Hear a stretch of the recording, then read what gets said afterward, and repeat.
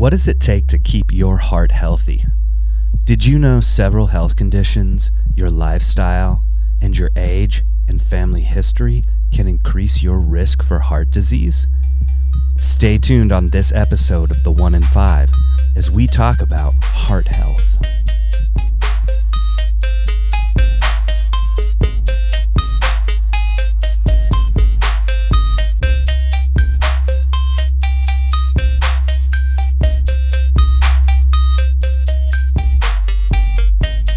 Hey y'all, welcome to The 1 in 5, the show for those who want to know how to be healthy, how to stay healthy, and how to promote health in your community.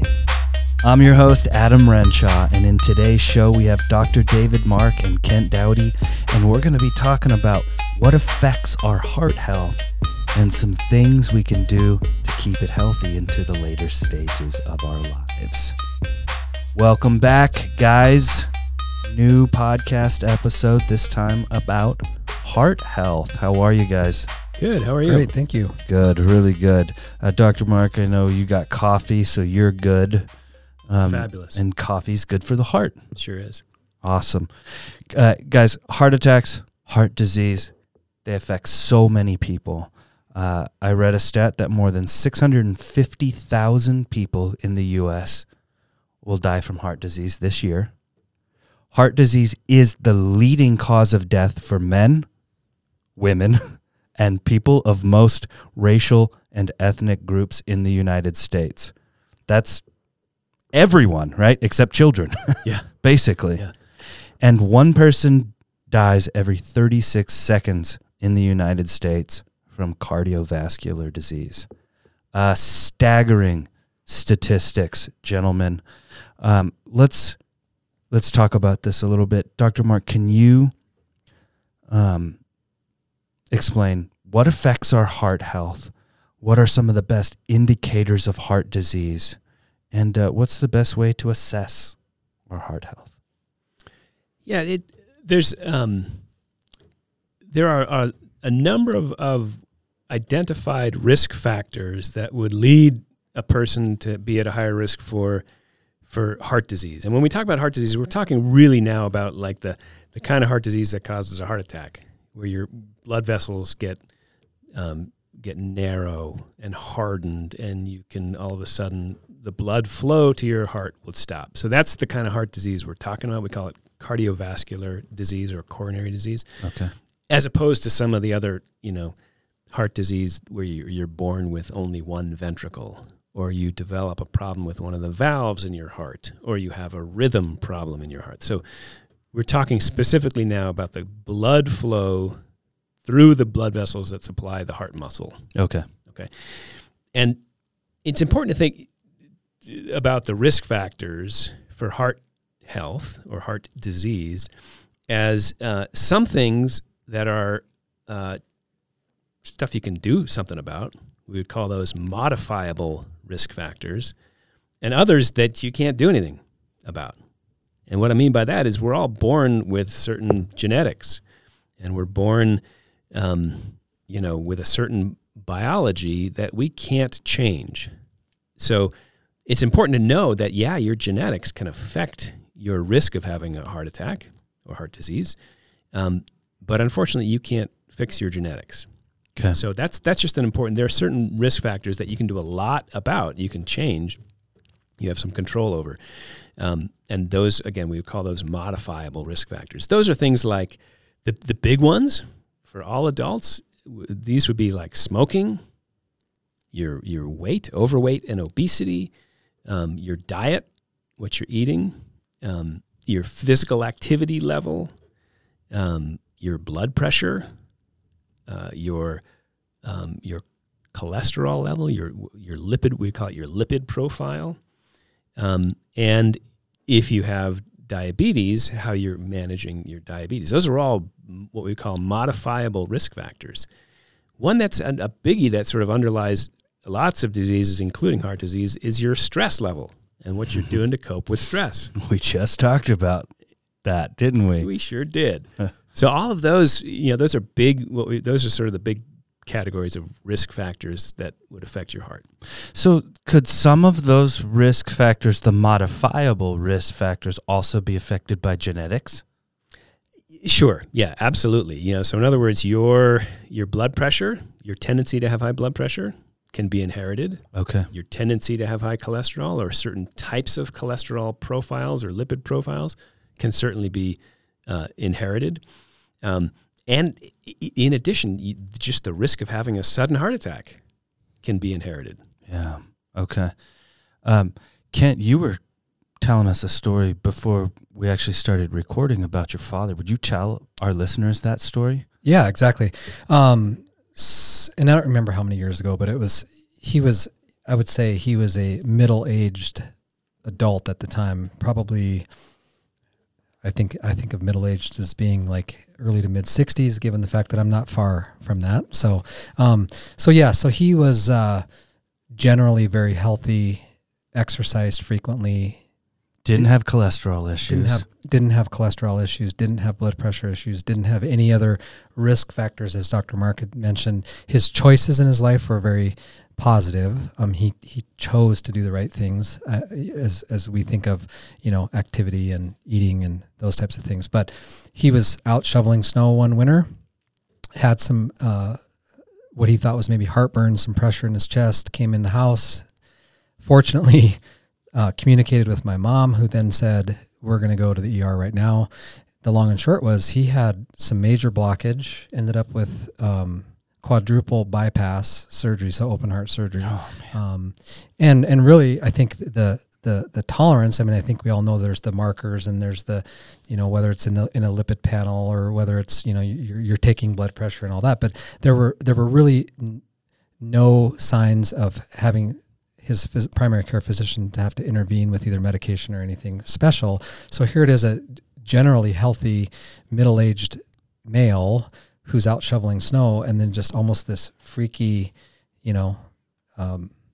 episode, if you will, that sends him to the ER, subsequently to a quadruple bypass, and came out of it fine. But I think that was a little note to my brother and I to say, wow, maybe we don't have markers in our annual exams and physicals that are saying that we have, a problem or an issue, but we might want to keep our finger on that, no kidding, pulse a little bit, just to make sure that we don't have problems, because obviously there's something in his genetics that predisposed him with no really other sign or symptom that led to him saying, I think I might have a problem. Prime example of sudden, right? No warning at all. And you said that's a heritable thing, right? Yeah, we can definitely inherit that tendency to have, and what you'll find is when you go to that primary care visit and you're asked about your medical history, one of the questions that's typically asked is there anyone in your family who died suddenly of a heart attack at a young age? And that's sort of getting at this notion of you are someone who's in a higher risk category that should pay close attention to these things. Gotcha. What is it about shoveling snow, Dr. Mark, that can be so harsh?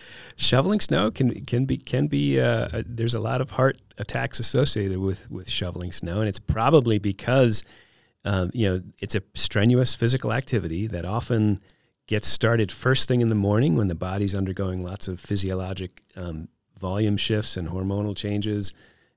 Typically, people don't warm up a lot before they start shoveling snow, and it's typically a little bit more challenging than we expect. We're not expecting that level of exertion, so there's lots of reasons why, specifically snow shoveling is associated with sudden cardiac events. So would you recommend doing a little 5-minute warm up before you head out to do the snow shoveling? Do some up downs, little burpee. A couple burpees.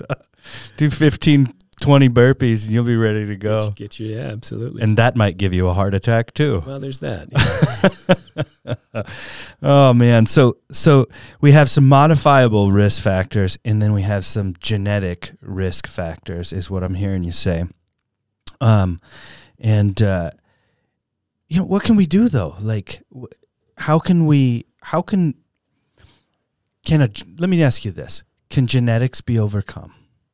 I think there's really good news when it comes to heart disease because, even in the case that Kent just described, where his father probably didn't even know that he had this high risk, he paid attention, he listened to his wife, he did the right thing when it came to this unusual symptom of heartburn that he was experiencing, and then got taken care of, and then likely, paid some close attention to his health. And it probably, and that's a lesson for all of us that, genetics is not destiny. We're not completely determined by what we inherit at birth. There's a lot that we can do to improve our health and lower the risk that we have problems with heart disease. And so that list of modifiable risk factors, I think, is pretty long. Okay. And there's a lot of things that we can do to choose a healthier lifestyle that can really put us in better odds, in good shape relative to our heart health. So let's go through some of it. Obviously, if you're smoking, stop. Yeah, seek help to quit. Okay. And if you try to quit and you fail, try again. Every time you try to quit, your odds of successfully kicking the habit go up.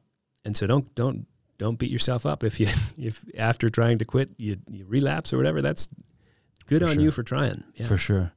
And every moment counts, right? Absolutely. Every moment you're not smoking is a moment that your lungs are having an opportunity to heal themselves, so to speak. Okay. Yeah. What's a way that somebody can address their blood pressure? First of all, know what your blood pressure is, and that's often the biggest challenge is just taking the initiative to figure out, do I have high blood pressure? And that can be done in concert with your care team, where you can have your blood pressure checked and monitored through the course of the day or the week or the month if need be, and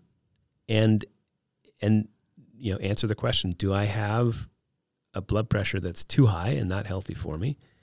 Because if that's the case, there are things that can be done. There are lifestyle changes that a person can make by losing weight, exercising more, changing diet, quitting smoking, all the things that we've talked about, and or using medications. There's a huge number of really good, effective medicines that can be used to help your blood pressure be healthy.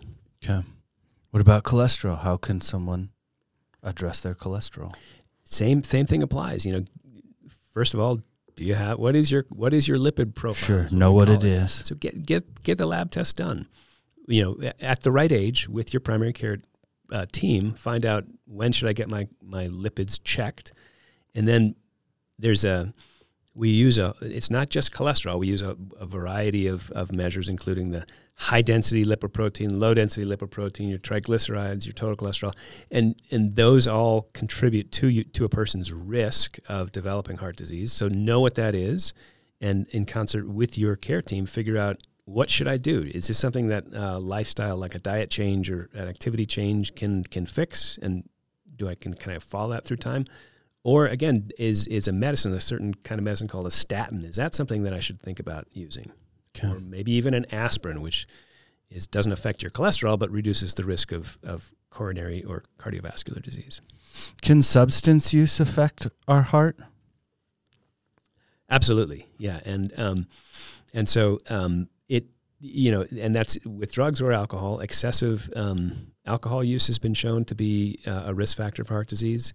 Lots of certain kinds of drugs can cause sudden heart attack by raising blood pressure and direct effect on the heart. So struggling with addictions, looking to get treatment is a powerful step in the healing journey. Would like a methamphetamine be one that can cause like the sudden? Yeah, the class of drugs we call stimulants. Okay. Would absolutely they put this sudden acute stressor on the cardiovascular system. So isn't caffeine a stimulant? One of the effects of caffeine is a stimulant. Yeah, and so so your question, what about coffee? Because a lot of us drink a lot of coffee, and is that healthy for the heart or not? And there is, as you may suspect, there's a lot of people who are keenly interested in the answer to that question. So there's a lot of research on coffee drinking and heart health, and like lots and lots of studies. And currently, the balance of evidence would suggest that, when coffee beans are ground fresh and a filtered coffee beverage is made, it's actually neutral to beneficial to the heart. Huh. Okay. Despite the fact that caffeine is a stimulant, but And we're not just padding the evidence here because we really love coffee. I would be the one to pad the evidence, mind you. If there's a bias, you know what my bias is. But yeah, as it turns out, conscious, overt, and consistent. So there's some thinking that has to do with some of the electrolytes that come through freshly brewed coffee, including potassium and others. Okay. Yeah. Here's sort of a shotgun question. Since some of the evidence shows that coffee in and of itself can be neutral or beneficial, is there any sort of foods that we know that are definitely good for the heart, helpful to our heart health? We do, yeah. When we talk about a heart-healthy diet, we're generally talking about eat more fruits and vegetables, eat lots, fiber's good for the heart, foods that have what we call a low glycemic index, the ones that don't send your sugar off the charts. Explain just a little bit. Glycemic index. Glycemic index is when you bite into something and it's super sweet and causes your body to release a lot of insulin because the glucose is really high. That can send your blood sugar up and then down, and that sort of sugar roller coaster turns out it's not very good for your heart, not very good for your blood vessels, can cause inflammation. So would like Skittles be in that category? Skittles would certainly be in that category. What about, would carbs be in that category too, like breads or? Some yes, some no. So like basically the when foods are not as processed as much. So like if you're in a whole wheat or a multi-grain bread, that has a lower glycemic index than Wonder Bread, which is basically sugar in a bread form. Okay. So like is a baked potato better than French fries? Yeah, as it turns out. Okay. Like refined or unrefined carbs. Yep. And not deep fat fried. Yeah, and the use of comfort food, certain fats, so monounsaturated rather than trans fats, and that's gets into kind of junk food stuff. But you've also heard maybe of omega-3 fatty acids. For sure. Those are very healthy for the heart. Okay, and that affects your cholesterol too, right? It can. Okay. Yeah. But the high density profile, not the low density? Right. So a high HDL. You're talking about a guy who does not know anything. Yeah, no, and trust me, nutrition is and healthy diet is actually, it's really complicated, and the mechanisms aren't fully understood, and there's not nearly enough research done in ways that give clear answers to these questions. Gotcha. And so a lot of the research on nutrition, for example, are these large observational studies, where you look at 100,000 people in the Framingham Heart Study and say, what are they eating that's all the same? Or so there's you've heard of things like the Mediterranean diet. A lot of that comes from these big observational studies. But so some of the mechanism may not be completely understood, but a high HDL is good. That I think is what you're getting at. For sure, yeah. And a low a low LDL is good, right? Yeah. And then low triglycerides as well when you're talking about the lipid profiles. Yeah. Okay. Yeah. So, sitting down with your care team or if you have the opportunity to meet with a nutritionist, learning about this stuff can be really empowering because it can really help a person figure out, what can I do to maybe make some changes in my diet that'll serve me well in the long run. Gotcha. And everybody's different too, right? Does that come into play? It does to a certain extent. And when you think about the fact that, people may have a health condition that means they can't eat a certain kind of food, right? I'm gluten intolerant, or I have, another condition like diabetes or certain inflammatory things, knowing, and foods can affect those things in a negative way. And so, that's where a conversation with a care team, and again, ideally with someone who, a registered dietitian or nutritionist, can be really beneficial to tailor your diet plan for you. And I think it's, when we talk about diets, like a fad diet, those generally never work. If you have to do something really radical and think I'm going to go on the grapefruit 45 and I'm going to do the keto, whatever, paleo, those often start off, with lots of energy and attention and excitement, but fizzle out. Sure. And so really the key is, what are some small sustainable changes I could make that I can do consistently day in, day out for a decade? Lifestyle Or changes, right? Yeah. Is what I'm hearing you say. And with my whole family, or with all the people that I'm eating meals with. And maybe it's a question of where I eat meals. Never eat meals in a car, for example. Right. Making choices like that can be really helpful. That opens up a whole new conversation that we could probably spend hours on, huh? Yeah. Like social eating,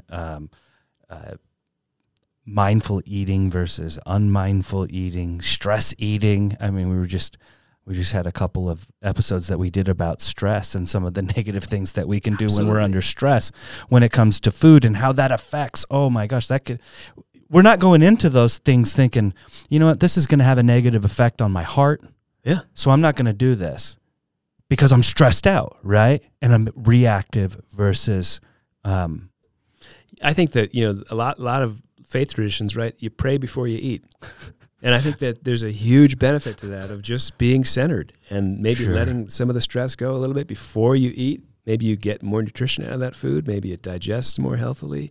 Maybe you're talking with people and interacting better. Well, then there's a practical piece to this too, Adam. I mean, again, by all means, the disclaimer and the asterisk that I would put before what I'm about to say is the fact that I'm not a clinical person. I'm not a clinician. I'm not a dietitian or a physician.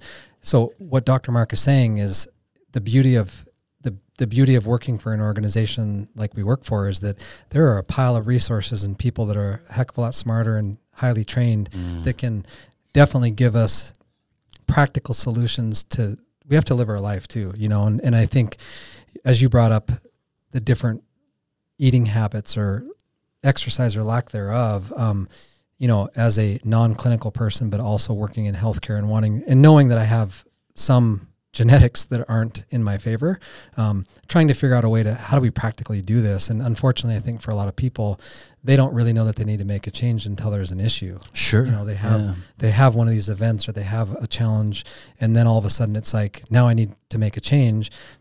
I think one of the things that we talk about in our family is the practical approach to moderation in anything that we do, moderation in technology, moderation in your eating, moderation in not being too, you have to move. I mean, you have to walk, run, sure, spend some time at the gym. It's not only good for your spiritual, emotional, and psyche, but it's also very, very good for your your physical health as well. But I think one of the things that I know that I've had ongoing conversations with my kids about it is this is really a story about consistency and not intensity. Okay. When we want to get in shape, we don't sugar rush coming up. People have worked the last 3.5 months to get to a place where they can come on Saturday and really enjoy without falling over. And so it's a consistency effect of, right. X amount of time, X number of days a week to prepare and just building that into your daily routine. It's not an intensity thing where it's like, I'm going to get ready for the sugar rush tomorrow and I'm going to go to the gym and I'm going to work out from 8 until 6. That's right. And I'm going to be intense for 9 hours and that's going to prepare me for the sugar rush. It's this ongoing grind of it's 20 to 30 minutes a day after day after day, long term, that help you get in these places. I think, Dr. Mark, that our primary care teams and others, they're not asking for intensity. Like you need to flip this switch and go from where you are to being perfect in a matter of days. This is slow modification, changing behaviors, changing your choices, and really looking at kind of this longer haul than, it's a marathon literally and not a sprint. I mean, because it's literally, you can't, it's not sustainable. I mean, when we try to do these wild and crazy short changes, bursts, they don't last, you know? And so we're looking for a lasting effect. And in my mind, it's about consistency of doing it over and over again and not intensity of, I just work out for 9 hours and now I'm in shape. Nope. It's if a it were great that point. easy, we'd all do it, right? Yeah, I love that. Totally great point. Yeah. And going back real quick to the prevention piece that you were talking about, like most of us don't know we have an issue until like something drastic happens. And like your father, right? Who just all of a sudden, which he didn't really have an issue, but he didn't think, right. But unfortunately it was this episodic issue or challenge that he had that then said, wow, the numbers and all of the data and the markers are saying that I wasn't really predisposed, but I am. So, maybe his his upper level for his cholesterol and his lipid panel really needed to be, brought down some just based on his individual circumstance. Sure. But they didn't know it until this unfortunate situation. So. Well, I've been talking to a guy, a friend of mine. He's in his 70s right now, and he's had 6 heart attacks. And my first question to him is like, dude, what do you wish you knew, early on? I mean, his 6 heart attacks have affected his life in so many ways, especially now that he's in his 70s. His quality of life isn't necessarily the best. I mean, we're talking about a guy who walks around with nitroglycerin tabs in his pocket. That's how close he is any given moment. So he just had some really good advice for me when I was talking to him, and he said, dude, you just need to get checked. You need to know. And knowing is a big part of being able to prevent anything or making the changes that need to be made over a slow period of time, Kent, as you were saying, that could really impact your life in a positive way and not in a negative way.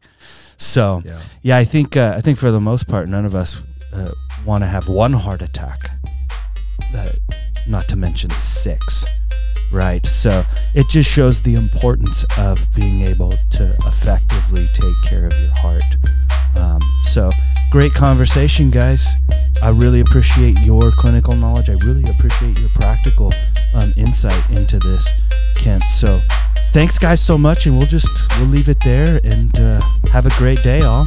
Thanks, everybody. Thanks.